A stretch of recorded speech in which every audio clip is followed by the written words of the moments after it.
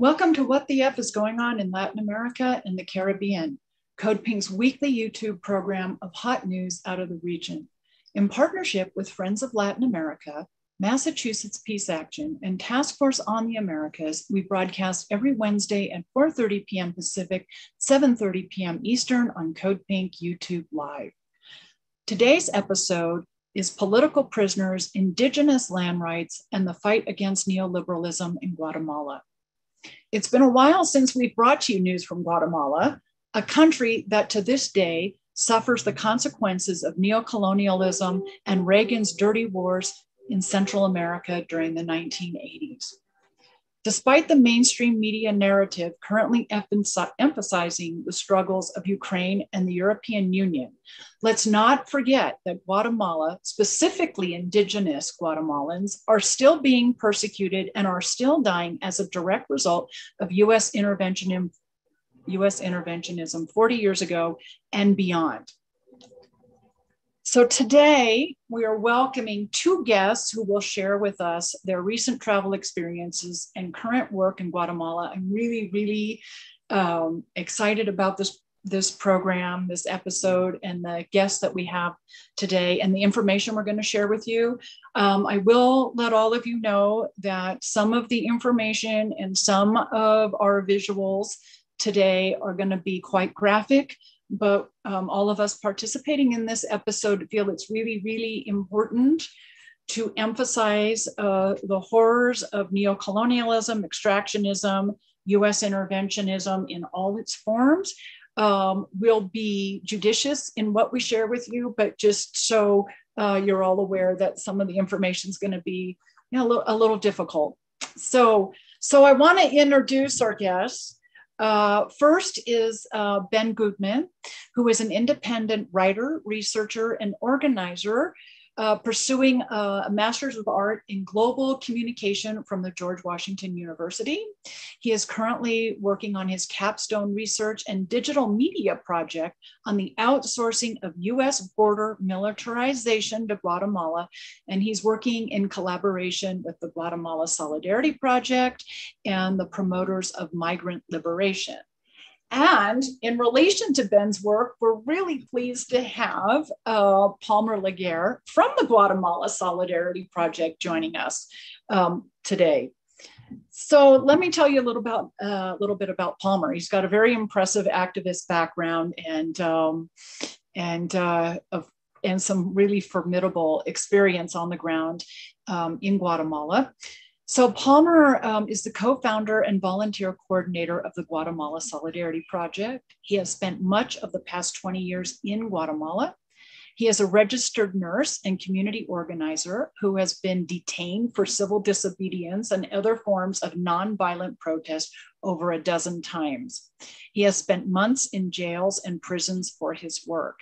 He has been told directly by both the US ambassador to Guatemala and Guatemala's Presidential Commission on Human Rights to leave the country or he will be arrested and or killed. So a very compelling episode for all of you today. So welcome, Ben. Welcome, Palmer. And I also want to quickly introduce the audience to Leslie Salgado, who is the chair of Friends of Latin America, who is one of our broadcast partners.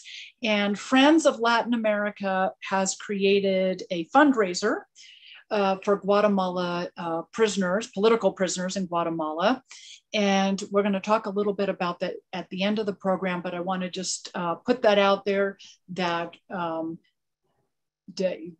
given what you hear this evening, we're going to ask that you do contribute to this project. And the project, the fundraiser can be found on Venmo, and it's at FO Latin America, at FOLATIN America. So as you listen tonight and are so motivated to help political prisoners in Guatemala, please feel free to go to Venmo for that. So with that rather lengthy introduction today, and I apologize, but there's such, our guests are so compelling. I want you to know as much about them as possible. So with that, I'd like to I'd like to have Ben tell us a little bit about his experience in Guatemala and what led him to this project at George Washington, and welcome Palmer as well. I'm going to leave tonight's project in gallery format because we'd like this to be a conversation among everyone as you watch, and please feel free to participate in the chat and Twitter. And if any of you are watching us on Zoom, please participate via Q&A. So welcome everybody. Sorry for the lengthy introduction, but all of you bring so much experience to this episode. So Ben, why don't we start with what you have such a great ground experience that really motivated you in this work. And why don't you share that with us? Yeah, and thank you for having me. Yeah, so the project, I had the opportunity to travel to Guatemala in November last year in association with my research project at GW. And without the Guatemala Solidarity Project, which Palmer's a co-founder of, I wouldn't have been able to visit the communities that I did. GSP connected me with organizers on the ground there, who then took me to communities. I was able to visit 2 communities, both indigenous Quechua communities, one in Alta Verapaz and one in Baja Verapaz departments. Both communities are going through similar situations, repression from the government and the military, corporate-led and Western multilateral-led, banking-led corporate projects like hydroelectric projects, mining projects that are displacing these communities. So without those connections with the organizers on the ground, I wouldn't have been able to go there because the situation's extremely tenuous and violent in these communities, and understandably, there's a lot of mistrust from people who are not from there. But one of the communities that I visited in a small town called Purula in Baja Verapaz. I think Palmer is going to speak more about the situation there that's going on right now, even today. But when I went to this community, I sat down with a community leader named Sophia, and I had an incredible experience talking with her and visiting her community, walking around the community, and getting her perspective on and observations and opinions on some of the things that they've been experiencing for a long time now in relation to claims from Guatemalan oligarchs, land claims that are indigenous territories, ancestral indigenous lands that mostly European descended landowners, they call finqueros, claim these lands, and they sell these lands to corporations and other companies that install supposedly green technology like hydroelectric projects, which really devastate the lands and displace people. So when I had conversations with Sophia, she detailed a lot of the incursions, paramilitary incursions and military incursions against her community, trying to kick people off their land in order to install some of these hydroelectric and mining projects. And she also detailed a lot of on the community resistance networks and how local communities in that region have organized and formed coalitions to push back against some of these government and corporate-led incursions on their land. And there's been some news today. I don't know if Palmer wants to jump in to kind of give us a rundown on what's going on today, because there's breaking news from there. Yeah, thank you, Ben. And thank you everyone for putting this together. So a little bit of the the international context to Purula, this is an area with a lot of rivers, receives a lot of rainfall, and because of that, there's a lot of potential for hydroelectric energy production. It's also an area where indigenous people in particular are starving. Happen to be a registered nurse and spent a lot of time volunteering at a clinic there in Purula. And most of the people who came in were parents who were bringing their kids who were suffering from acute severe malnutrition, which basically means that they could starve to death at any time. A big reason that they were in this position is because their homes had been burned down and their crops had been destroyed by US-backed military and police who were violently pushing them off of their lands to make way for the expansion of these illegal hydroelectric dams. So what happened today, and it was another attack on these communities. I don't know if anyone can share a few of the pictures, but basically thousands of police and soldiers attacked these communities, shot, we're not exactly sure at this point how many people. As we speak, there's a significant storm. There's pretty hard rain going on, so it's been really difficult for our partners to get to the scene and really assess exactly what's going on. The cell coverage is not great, but we know that there are numerous injuries. Another important part of the context of this is that when the Biden administration stepped into power, and last year, one of their very first sort of foreign policy statements towards Central America said that one of the main ways that they wanted to address the so-called immigration crisis was by promoting the production of electricity in Guatemala. They actually stated that they wanted to double the production of electricity. Now, the problem of this is really clear in the case of Purula, because the clinic that I mentioned that I volunteered at, where people were coming in basically starving to death, there is a hydroelectric dam within 1.5 miles of that clinic. And the clinic itself has no electricity.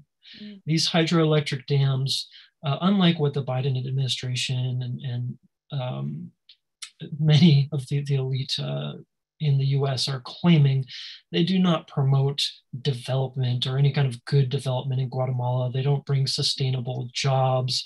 But in fact, they destroy local ecosystems and then create electricity to then sell at the highest bidder, which most definitely is not indigenous communities in the area. So just today was unfortunately another continuing and common example of US-backed military and police violence against these communities.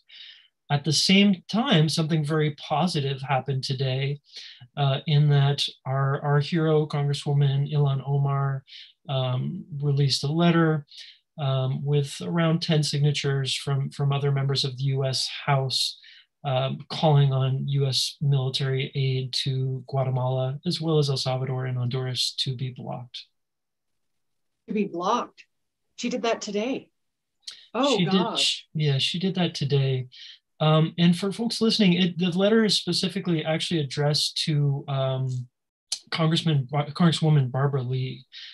Barbara Lee is in the State Foreign Operations, State Foreign and Related Operations Subcommittee of the Appropriations Committee. So basically, it's the very specific committee in the House that actually decides how much money is going to many foreign operations programs. And Barbara Lee, unfortunately, has not always and often has not sided with us on this issue, but she has taken courageous stands against militarism in other cases. So folks who are listening, in addition to donating, which I think we'll talk about more later as well, please call Congresswoman Barbara Lee and ask her to include language in the upcoming fiscal year 2023 budget to block funding to Guatemala, block military funding and police funding specifically. Wow, that is good news.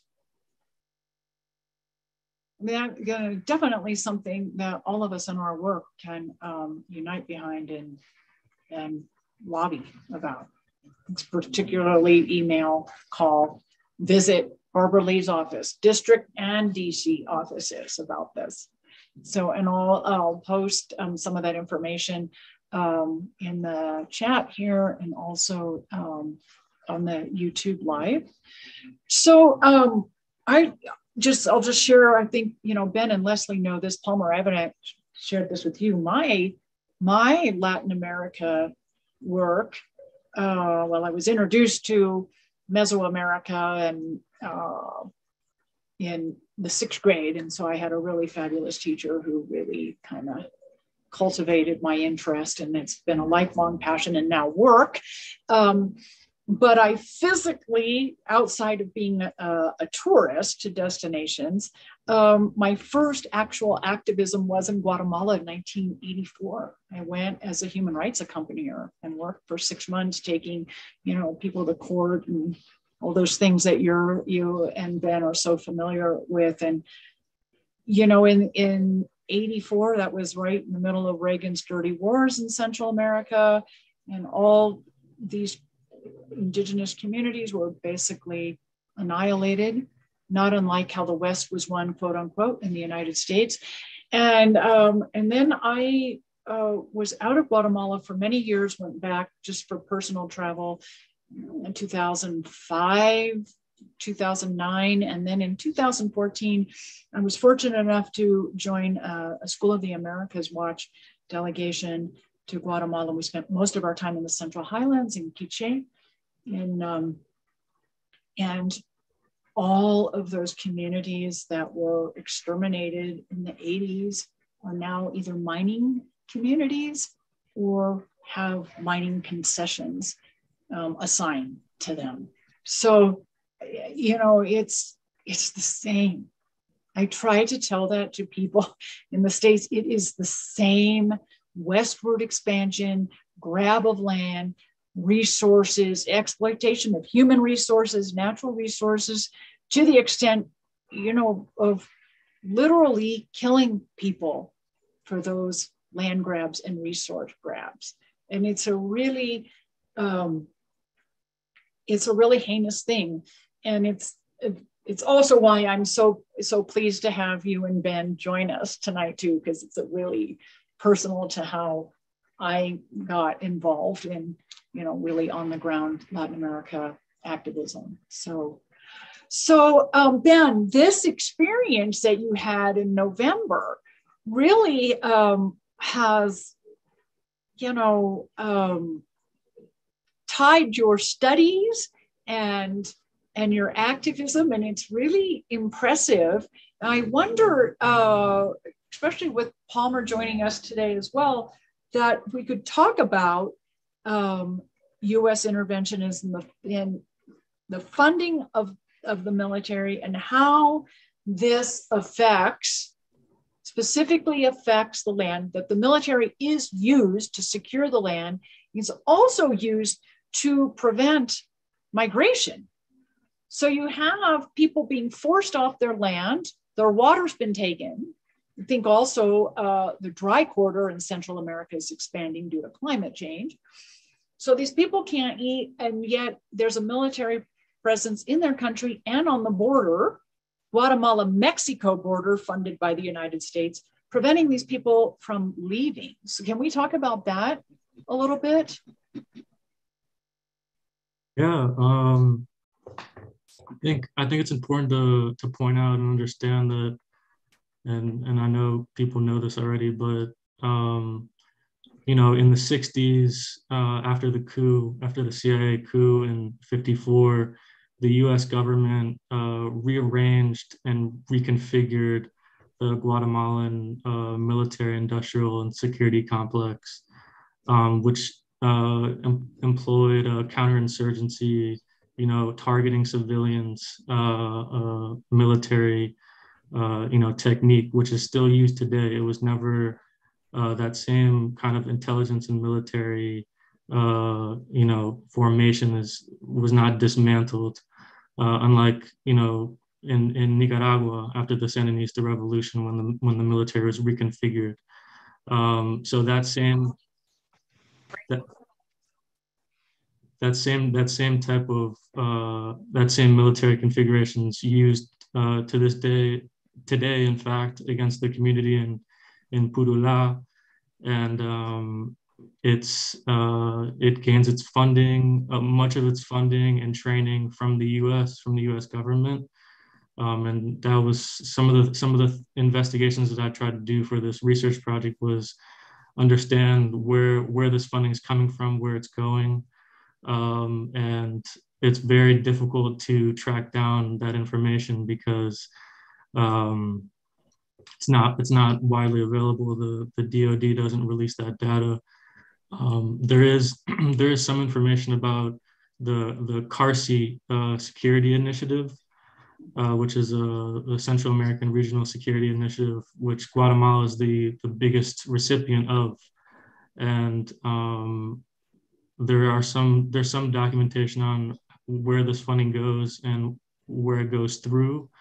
And I've found that the CARSI security funding is funneled through USAID in Guatemala, and it goes to militarization, and that means border militarization. So it goes to the U.S. created IATF, Xotí, which is on the Honduran border, and there's 4 in total in the country that were created and funded by the U.S. government. That security funding also goes to training police and military and funding equipment, which has time and time again been proven to be going not towards the designated areas where they say it's going to go, like combating drug trafficking and other things, but is often used to repress indigenous communities, as was seen in El Estor, on the siege of El Estor this past year. I believe that Ilhan Omar and other representatives actually wrote a separate letter on this, demanding that accountability for these military funds.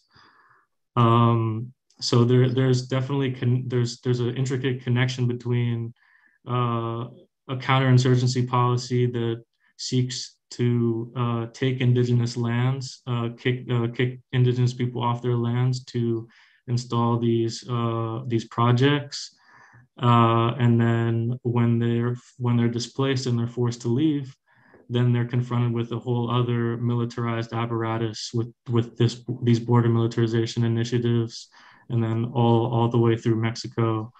And you can talk for a long time about different initiatives in Mexico and other places.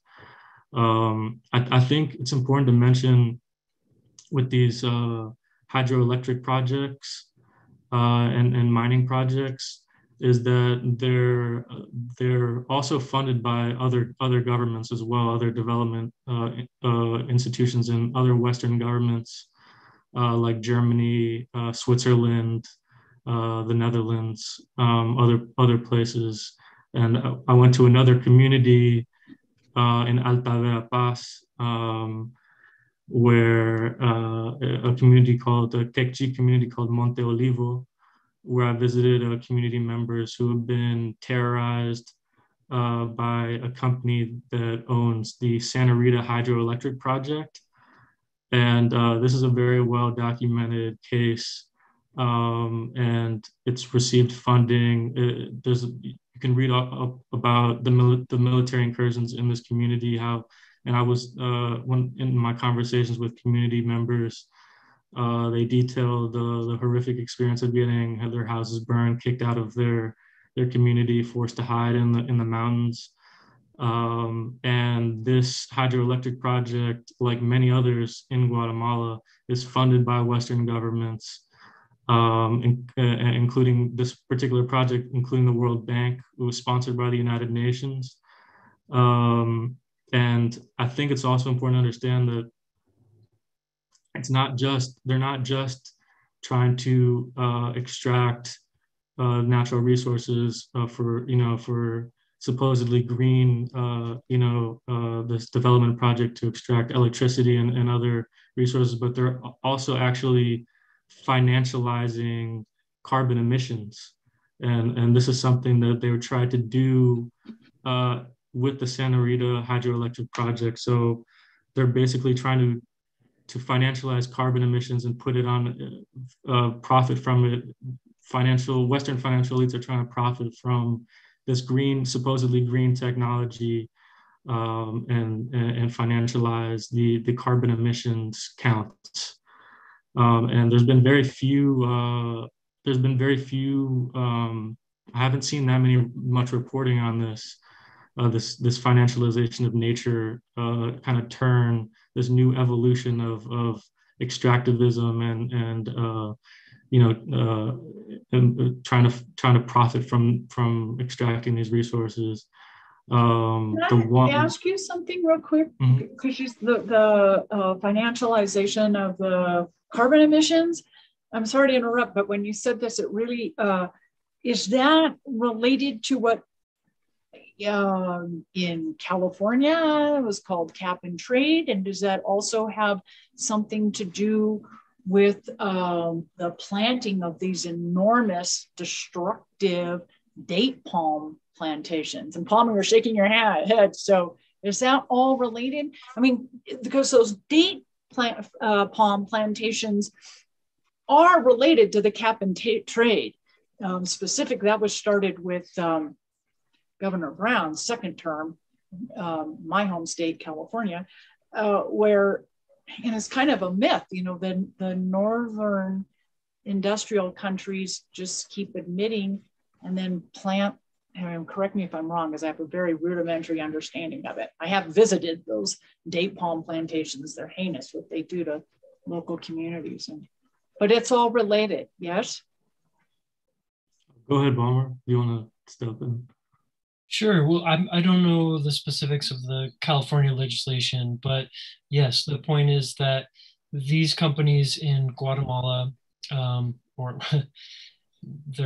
tend to not be Guatemalan companies, but the work they're doing in Guatemala is that they are destroying local ecosystems. They are clear cutting forests. They are violently displacing communities off of land that these communities have protected for generations. Yeah. But then, because these communities are supposedly creating green energy, they can then sell credits so that companies in other countries can pollute more. Yeah. Because supposedly in Guatemala, this other company is sequestering carbon. It's completely twisted. It actually leads to the production of more carbon. Old growth forests, which are being clear cut, sequester significantly more carbon than these enormous African palm plantations, which not only don't sequester as much carbon, but they also require massive amounts of water, of pesticide. It's a huge scam. There's a horrible problem in Indonesia too, I believe, and it's destroyed the habitat of orangutans. But it's it's quite something to actually go and see what it is, because this myth of this carbon exchange thing, this green that we're taught and oriented towards in the northern hemisphere, it's a myth, and it's just pushing it down on the global south. Again, the development of the North being, those people in the South suffering for it. So Ben, when you were traveling, you did have a chance to meet with people who were protesting, fighting against, doing some civil disobedience, as Palmer is so experienced with, in communities in Guatemala. And some of those people have ended up in prison because of their attempts to preserve land and water, feed themselves, and house themselves and their families. And some of those people are in prison for those actions. Yeah, no, absolutely. When I was in Guatemala, I actually had the opportunity to go inside the jail in Coban, which is a city in the Alta Verapaz department, to visit two political prisoners. I was asked to go inside by community members because um, local community members are having a hard time getting inside the jails because they're black marked and they won't let them inside, or they're at risk of getting arrested if they try to visit their comrades in jail. So I was asked by a member of the community in Purula to go because a week before I visited Purula, an organizer that was working with that community was kidnapped by the police, and no one knew if he was even alive at the time. So I went into the jail to see if he was even alive, and then to find out when his court date was. And so I was actually able to go inside and talk with him and speak with him.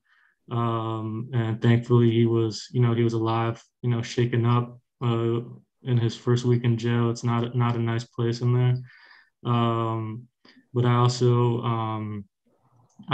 also able to speak with Bernardo Cal, who's a very well-known Kekchi land defender, who was actually recently released from jail, I believe because of good behavior or something like that. So that's another good piece of news that he's now free. But unfortunately, with what the news that we're getting about what's going on there today, it's hard to imagine that there's not going to be more community members being arbitrarily detained for defending their lands and their families from these incursions. So yeah, no, it's important to support political prisoners because, as I was told by local community members, it's very difficult to organize and to mobilize community members if they know that they're not going to get support when they're in jail and their families are not going to get support. So providing support to indigenous land defenders and other organizers and activists who have been incarcerated arbitrarily is very important to kind of keep morale high and keep people organizing and involved and mobilized. Because another theme that I definitely got when I was there was that it's been difficult to convince young people that it's worth staying and fighting for these lands because they're seeing what's happening, and they want to get out. They want to migrate. Many young people that I spoke to wanted to go to the U.S. They had friends who had gone to the U.S., and many of the organizers that I was with were veteran organizers who were very active during the internal conflict. And so they're still going strong, but a lot of the younger people, it's going to take a lot to kind of get the younger generation to mobilize and continue to fight. And supporting political prisoners is one way of doing that, I guess. I think for our audience, it's important to understand that when the principal bread earner in the family is imprisoned, there is no other income for the family. So it isn't just the person, the individual in prison that suffers. This ripples out, through the immediate family and the extended family. They all suffer. And the other thing, the prison conditions are so horrible that if there isn't some financial assistance given to the families, where the prisoners eat gruel unless their families have the ability to bring them meals. The prisoners sleep on the floor with no blankets unless the families, friends, community can bring them bedding. And it's just on and on, fresh water, medicines, all of that. None of that is provided by the state when you are in prison in Guatemala. Whatever, assistance you get, whatever little comforts you receive are from the outside, and they're not smuggled in. It's perfectly legal to bring up, but it's having the financial resources to help take care of somebody who is incarcerated for trying to protect clean water and land and housing for themselves and their community. And it's really, there's so little that has changed that it's got to be horrifically discouraging for young people to stay with this movement. Guatemalans were recognized as suffering a genocide in 2005. Was it by the UN or the International Human Rights Commission? Correct me if I'm wrong, which actual entity did that. There was the trial of Rios Montt, who was in charge of the military and exterminating these people in the 80s, and still the repression is there, and the repression is there fully funded by the United States, by our tax dollars. So this is not, this is an occupying military presence. It's not a declared war by Congress. It is financed by public funds, by all of our tax dollars, all of us talking with you this evening. And, it's a war against these people. It's a war to, grab their land, their water, and their natural resources. And I just really think it's important for people to understand it is a war. Just because it's not declared by Congress doesn't mean, there isn't funding and training going on, and this horrific treatment of Guatemalans, specifically indigenous people living in Guatemala. So I want to give that link. It's a Venmo account, and let me pull it up here real quick. It's a Venmo account. As you're pulling that up, I just want to really reinforce that message that this government's policy of criminalization has been very effective. Only in the Alta Verapazas and only within the organizations we work with, there are, this is a relatively small area, but there are thousands of indigenous human rights leaders and land defenders with arrest warrants against them. And that doesn't just mean that they're a danger of being arrested. It also means, and this is really key, that they can't go to court hearings about the right of the land. So a lot of these communities are in legal struggles to show, and they have evidence that the land is theirs. But if they go to court with that evidence, they will be arrested. And the other piece of it is the folks who are actually arrested tend to be the most committed leaders. And then when they're in prison, not only do they face significant violence, denial of food, denial of medicine, but they're basically abandoned. They often do not get visitors, like Ben was saying, not because they don't have a ton of supporters, they do, but because these family members and community members are at risk of being arrested themselves. So we are committed to going to the prison and visiting these folks regularly. And we're so thrilled that Ben and Friends of Latin America are supporting these amazing leaders who are locked up in Guatemalan prisons. Well, it's so important. It's such important work, and it's really a wonderful thing to have Ben working with all of us, to have a young, graduate student interested, motivated, and pursuing this work.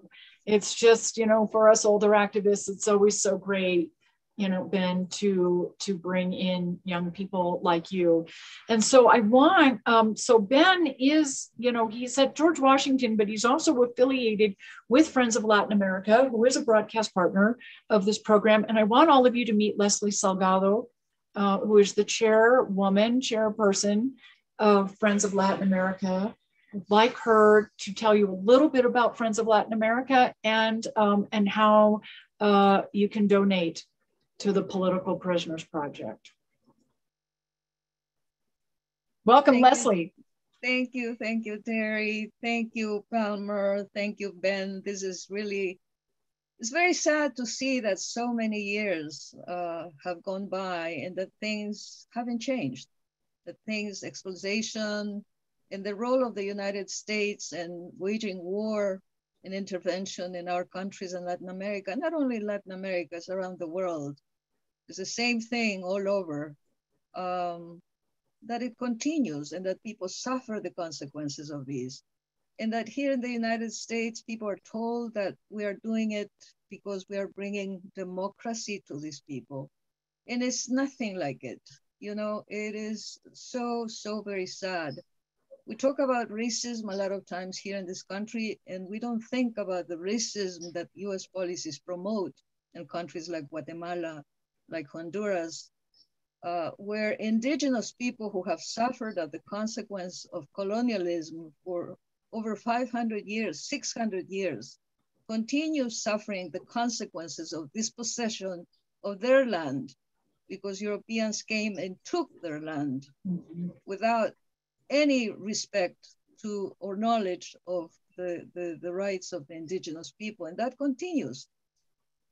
And I'm so happy that Ben joined our group and that he is interested in Guatemala and this issue. Our organization started in the mid-1980s in opposition to US policies of war and intervention in Central America. We started as Howard County Friends of Central America. And we actually started with a campaign, the national campaign that was called Stop the Lies Campaign. And the lies that, for example, that Nicaragua was going to take over the United States, the lies that the US was bringing democracy to Guatemala, to El Salvador, while they were funding the armies and the military and the killing. And in Guatemala in particular, I mean, the scorched earth techniques that were practiced, I mean, committing all sorts of atrocities against those people. And those people, the people in Guatemala, continue to resist that. That is the incredible thing, that people, you know, continue to resist.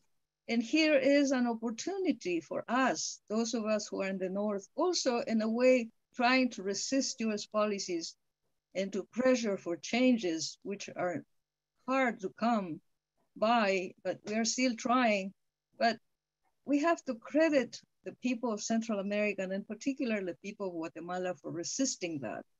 And I see this project of supporting political prisoners as an opportunity for us to be friends, lend a hand to the Guatemalan people, to the people who are resisting these criminal actions against their people, their families, their land, and against the environment that we all say we want protected.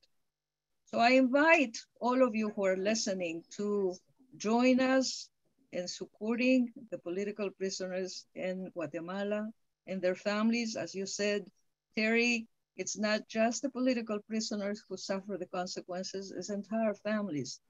It's the wives, it's the children, it's the parents, it's the family that suffers. And we should always be for families, for peace, for justice, for respect of the environment, our Mother Earth. And thank you so very much again, Palmer. I hope we can continue to work with you. Guatemala reminds me very much about my country of origin, Ecuador, because we also have a large indigenous population. And thank you again. Thank you. I want to just share again with our audience that contributions can be made to via Venmo to @FO Latin America. So @FO Latin LATIN America AMERICA FO Latin America at Venmo. So, you know, our last minutes here, I want to again just so thank Ben for his project and his work. And Palmer, what a pleasure to meet you, and just an honor to be in conversation with you. And your work is just incredibly impressive. And I hope that both of you can come back and give us an update, keep us informed, and we should follow this letter that Ilhan Omar wrote to Barbara Lee, and see where that goes, and perhaps do a follow-up episode on on that letter and what is happening in Congress. That would be some really compelling and work for all of us. So is there anything that either one of you would like to say in closing?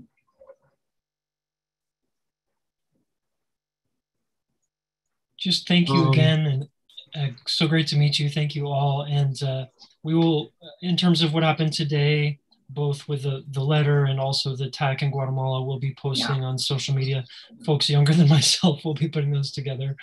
So keep an eye out for that. And really, Terry, I really appreciate your work, and Leslie as well. It's great to meet you. And Ben, I'm excited to continue to talk and collaborate with you. Thank you. Great. Thank you. Please check out Guatemala Solidarity Project. They're on Instagram. They post a lot of really informative stuff, Twitter, and also their website. Thank you, everybody. I want to remind our audience that you've been watching What the F is Going On in Latin America and the Caribbean. We broadcast every Wednesday, 4:30 p.m. Pacific, 7:30 p.m. Eastern on Code Pink YouTube Live. I also want to tell you about Code Pink Radio, which broadcasts every Thursday morning, 11 a.m. Eastern, on WBAI out of New York City and WPFW out of Washington, D.C. Both projects can be found on Apple Podcasts. And be sure to tune in next Wednesday. And thank you again, everyone. Just really so important to remind our audience and all of the U.S. that, you know, war's continuing in Central America, Guatemala specifically, as we discussed this evening. And it's not just should we say, flavor of the month news coming out of Ukraine and Europe right now. There are people around the world, our work specifically being in Latin America, who are still suffering US military incursions, and for many wars that were started 40 plus years ago have never stopped. So thank you, everyone, and we'll see you next week.